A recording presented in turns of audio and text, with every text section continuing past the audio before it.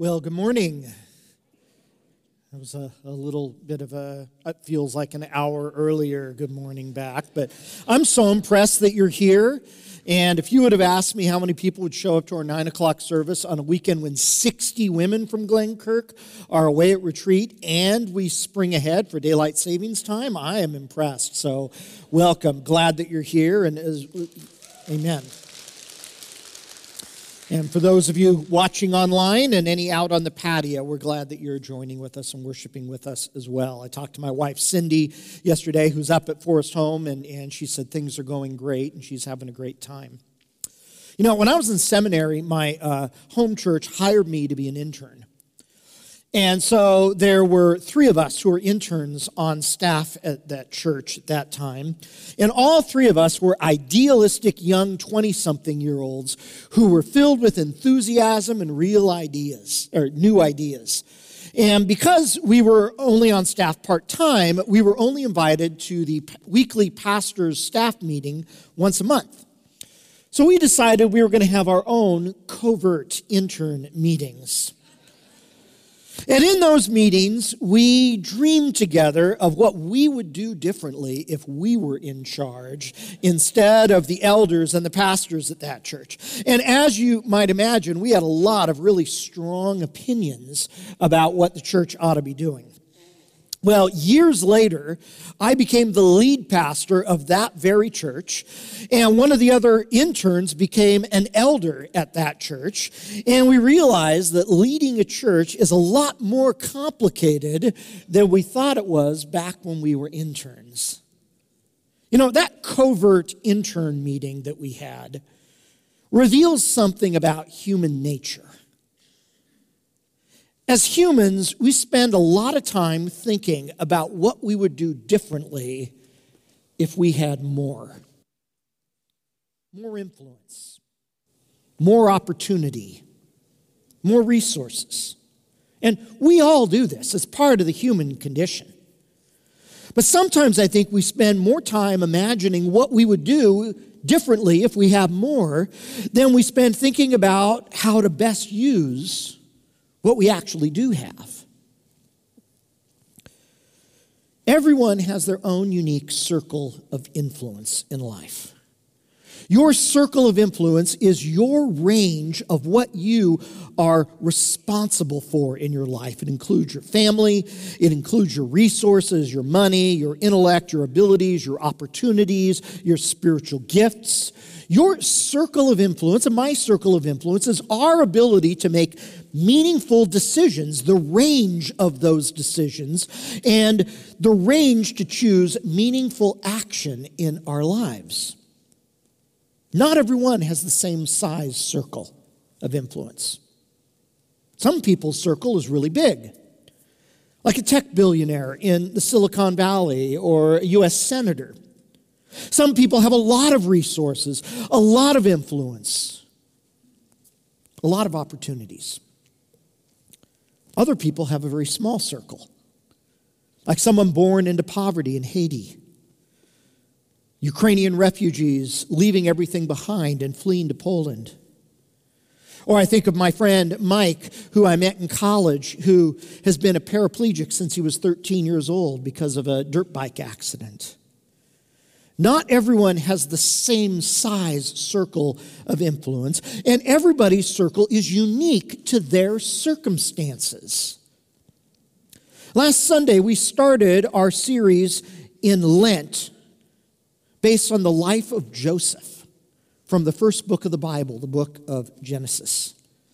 We're calling this series What God Intends for Good, and this series will lead us up to Palm Sunday and the beginning of Holy Week. And the overarching theme of Joseph's story is God's providence, God's loving care for and preservation of the world and of your life to fulfill his good purposes. The story of Joseph invites us to trust God's providence in our world and in our lives. But trusting in God's providence does not erase our capacity to act, to make choices within our circle of influence, to make meaningful decisions. And that's what we're going to talk about today. When we met Joseph in Genesis chapter 37 last week, Joseph's circle of influence looked something like this. He had a large circle because he was the privileged and favored son in a large family, the family of Jacob. Joseph's father, Jacob, treated Joseph with favoritism at the expense of Joseph's older brothers. Jacob even gave Joseph a special robe that set him apart from everybody else in the family.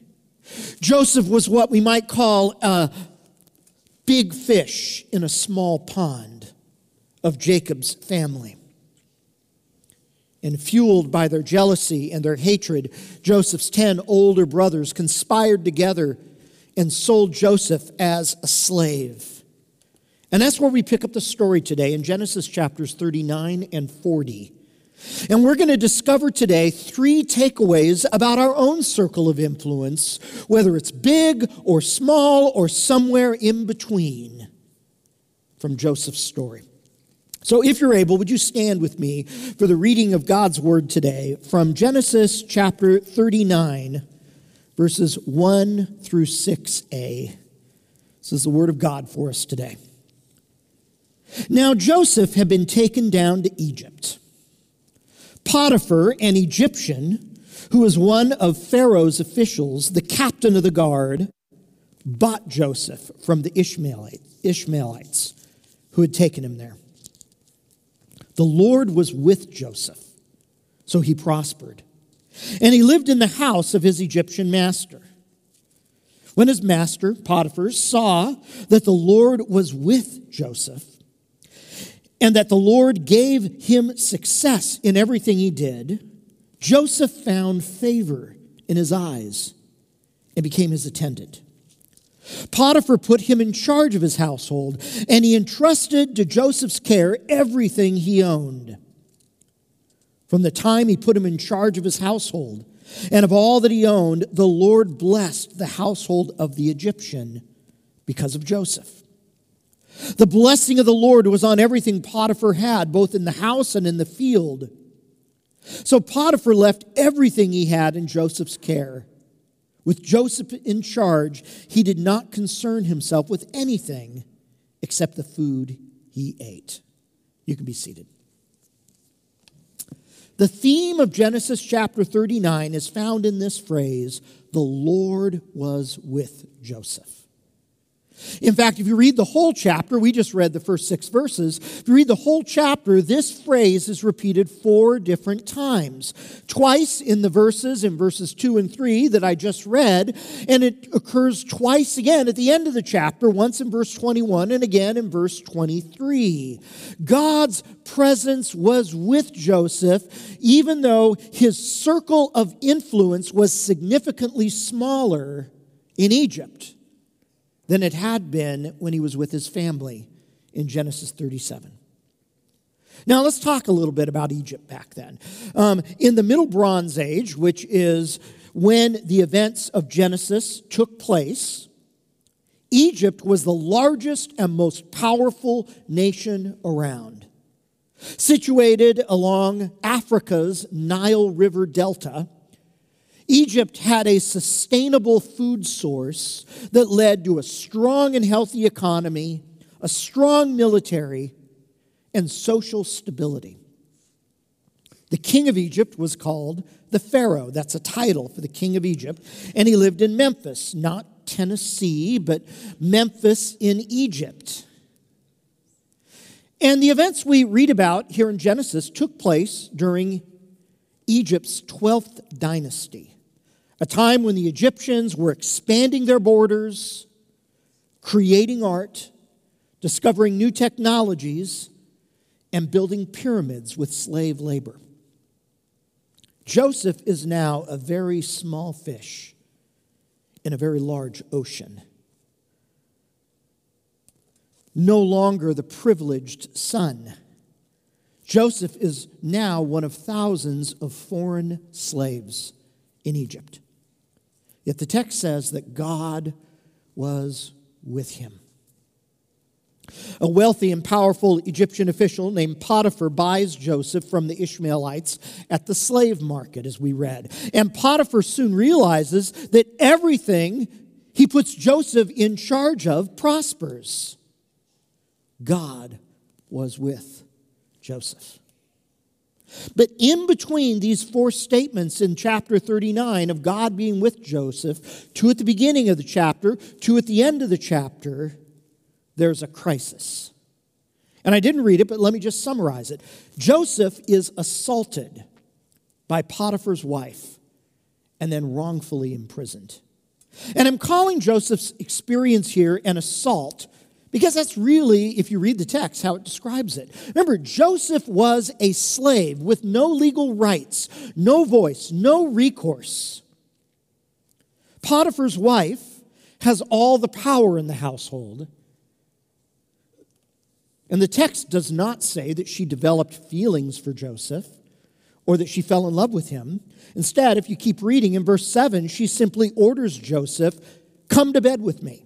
It wasn't a request. It was probably in the same tone of voice she would have told him to take out the trash or to make dinner. The sexual exploitation of slaves is a common practice in every slave economy. Potiphar's wife had probably done this with other slaves before. When someone is viewed as a slave, they're no longer viewed as a person. They're viewed as a body to be used. Joseph pleads with Potiphar's wife to leave him alone, that if he obeys her command, he will be breaking trust with her husband, with Potiphar, and he will be sinning against God. And Joseph knows that this will compromise his integrity. But she's relentless. And as many victims of harassment and assault can probably relate to, Joseph finds himself trying to find ways to avoid being in the same room with her, to avoid being alone with her, trying to change the subject in conversations, trying to find a way out, all to no avail, until she finally physically grabs him as he's trying to leave the room. And as he runs away, she holds on to his cloak. And then, as often happens in cases of harassment and assault, she, the perpetrator, blames the whole thing on him, the victim. She accuses him of trying to assault her. And because Joseph is a nameless foreign slave, and because she is a powerful Egyptian, no one believes him, and everyone believes her. And so Joseph is incarcerated, thrown into prison. And when Joseph is incarcerated, his circle of influence gets even smaller. Because now, in a prison cell, he's not just a foreign slave, he's an imprisoned foreign slave. His capacity for action is restricted to that prison cell. And everything in chapter 40 of Genesis takes place in that prison cell. At some point, as the picture on the screen illustrates, Pharaoh's chief cupbearer and baker are also thrown into the same cell. And as God's providence would have it, these two men find themselves sharing a prison cell with a young 20-something Hebrew slave named Joseph. Both the cupbearer and the baker have dreams that trouble them. And back then, dreams were believed to be premonitions about the future, as we saw in chapter 37 last week with Joseph's two dreams. But unlike the Hebrews, the Egyptians believed that dreams could only be understood if you hired a professional dream interpreter to interpret the dream for you. And in this prison, there are no professional dream interpreters. But Joseph says in chapter 40, verse 8, "Don't interpretations of dreams belong to God? Tell me your dreams." And Joseph interprets the cupbearer's dream. His interpretation is good news for the cupbearer. He tells him within 3 days, the Pharaoh will restore you to your role as his cupbearer. But then Joseph pleads with the cupbearer. And let me just read verses 14 and 15 of chapter 40. Joseph says, "When all goes well with you, remember me and show me kindness. Mention me to Pharaoh and get me out of this prison. I was forcibly carried off from the land of the Hebrews. And even here I have done nothing to deserve being put in a dungeon." Can you sense Joseph's desperation in these words? He's been the victim of injustice. He's been betrayed by his brothers, enslaved, harassed, assaulted, falsely accused, and wrongfully imprisoned. Then Joseph interprets the baker's dream, and it's not good news for the baker. He tells the baker that in 3 years, the baker will be executed by the Pharaoh. And it all goes down exactly how Joseph says it will. His interpretations of these two dreams are spot on. But then chapter 40 ends with this statement in verse 23 of chapter 40. The chief cupbearer, however, did not remember Joseph. He forgot him. Let's consider some takeaways about our own circle of influence from these two chapters.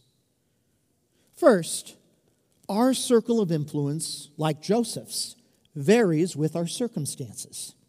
Our circle varies with our circumstances. Many people's circle of influence in life is determined by factors well beyond their control. A person born into a country plagued by poverty will have a very different looking circle of influence than someone who is born into a culture that is economically prosperous. A little girl born into a patriarchal society that doesn't allow girls to go to school and to learn to read will have a very different circle than a little girl who's born into a society that values equality. Being born able-bodied will lead to a very different circle of influence than being born with a disability or an illness. Other people's actions can contribute to the size of our circle of influence. People can give us opportunities and resources that cause our circle to grow larger. But people can also inflict harm on us that cause our circle to get even smaller. Like Joseph, being enslaved, being a victim of harassment and assault, being treated unfairly because of your race or your sex or your appearance. These can cause our circle to get smaller. And sometimes our own actions can contribute to the size of our circle of influence. Going to college or working hard in a job can cause sometimes our circle to get larger. Though, of course, being born into a place where we could go to college or being born able-bodied and able to do work is beyond our control. We can also make our circle grow smaller by making bad decisions, betraying people, committing a crime, breaking trust. And as we get older, our circle often gets smaller as our health declines and limits our capacity for meaningful action. So our circle of influence in life varies with our circumstances, and everyone's circumstances are different, which should make us very cautious about judging people based on the size of their circle of influence. Here's a second takeaway from this part of Joseph's story. God is with us, regardless of the size of our circle. God is present with us. Joseph's story reminds us that there is no correlation between the size of our circle of influence in life and how much God's presence is with us. When we've trusted our lives to God, God is present no matter how large or how small our circle might be at any given time. Now, there is a theology out there that's sometimes called prosperity theology that would disagree with me on this topic. Prosperity theology would say that the size of your circle reveals how much God is with you. If you have a large circle of influence, God is with you more. And God is with you less if you have a small circle. If you have a large circle of influence, you're doing something right. If your circle of influence is small, then you're doing something wrong. Joseph would not have made a very good prosperity theologian, because we only read that God was with Joseph when his circle of influence got smaller in chapter 39. God is with you today, no matter what your circumstances, if you've placed your trust in Him. God is not with you any less if your circle is smaller than it once was. If you're unemployed, or if your adult children aren't talking to you, if you're having health issues, this does not affect whether God's presence is with you in your life today or not. Your unpaid bills, your dead-end job, these do not disappoint God. And God is not with you anymore if your circle of influence is large. If you got a big promotion, if you got to marry the love of your life, if the cancer goes into remission, this doesn't mean that God is with you more than He's with other people. Your wealth, your possessions, your influence, your title, these do not impress God. You know, one of Jesus' names in the Bible is Emmanuel, which means God with us. Through Jesus, the holy, righteous, sovereign, unknowable God is personally and intimately present with us through Jesus. And when we trust in Jesus, God is with us, no matter how large or how small our circle of influence might be. Finally, God calls us to live with integrity within our circle of influence. He calls us to live with integrity. As Joseph's circle of influence shrunk, his integrity grew. The Joseph we read about in chapters 39 and 40 is a far more mature Joseph than the privileged, immature Joseph we encountered back in chapter 37. And when we think about Joseph's integrity, it's tempting for us to only focus on the incident with Potiphar's wife. And indeed, Joseph shows amazing integrity in that situation, a great cost to himself. But I can't help but wonder if Joseph's integrity is even more evident in his refusal to give in to despair. Because the events of chapters 39 and 40 lasted over a decade. Think about that. That's a really long time. I would imagine that there are many times over that time that Joseph felt like giving up. What does integrity look like within your circle of influence today? I think Joseph's story gives us some indicators. It's not an exhaustive list, but here's a couple of things. For Joseph, integrity meant resisting temptation. Joseph couldn't stop the harassment or the assault as much as he tried, but he chose integrity in that situation. And let's not be so naive as to think that Joseph never sinned. Joseph was not Jesus. Joseph was just as sinful as you or I are, even if his sins are not recorded for us in the Bible. And we're probably grateful our sins aren't recorded in the Bible either for other people to read. Joseph would have had struggles and regrets in life. He made mistakes. He made decisions in life that went contrary to God's ways. Integrity is not perfection.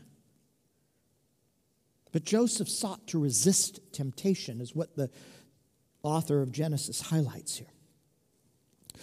For Joseph, integrity also meant never losing sight of who he was as a member of God's family.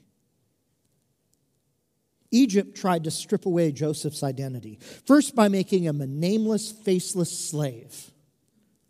And then, as we'll see next week, by bestowing upon him an Egyptian identity, giving him an Egyptian name.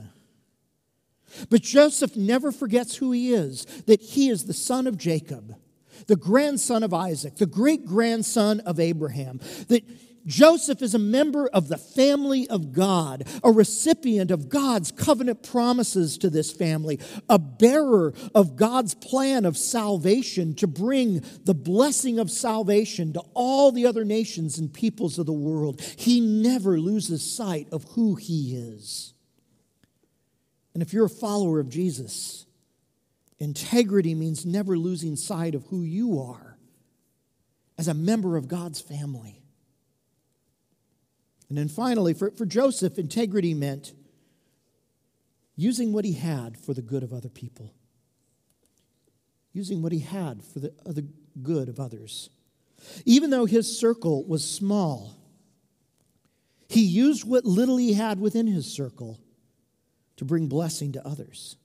He did this as a slave in Potiphar's household. He did it in the prison by interpreting the dreams of the cupbearer and the baker. Joseph used what he had, even though it was small, to help and bring God's blessings to others. Integrity means using what we have within our circle, whether it's a small circle or a big circle, to bring God's blessings, to bring good to other people. Using your gifts, using your resources, using your money, using your influence, using what you have to bring good to people. That's integrity. All of us like to imagine what we do if our circle was bigger. My covert intern meeting in my 20s reveals that. What we do if we had more money, greater influence, a bigger house, a different family, a better job. The story of Joseph reminds us that God is with us, no matter the size of our circle, and that God calls us to integrity within that circle. Your circle may change as you go through life. It may get bigger. You may get opportunity to make your circle bigger. And if you do and have an opportunity to do that in a way that doesn't compromise your integrity, go for it. But your circle may also get smaller. And on this second Sunday in the season of Lent, I want to remind us of God's providence. That God is lovingly guiding and preserving your life and my life and all creation towards the fulfillment of His good purposes. I want to remind us that God is with us in our circle, that His love and His presence are not affected by how large or how small your circle of influence might be today. And I want to challenge you today to focus less on what you don't have in your circle, and to learn to live with integrity within your circle, knowing that Emmanuel, God with us, Jesus Himself is with you right there. Let's pray together. Father, thank you for these incidents from Joseph's life.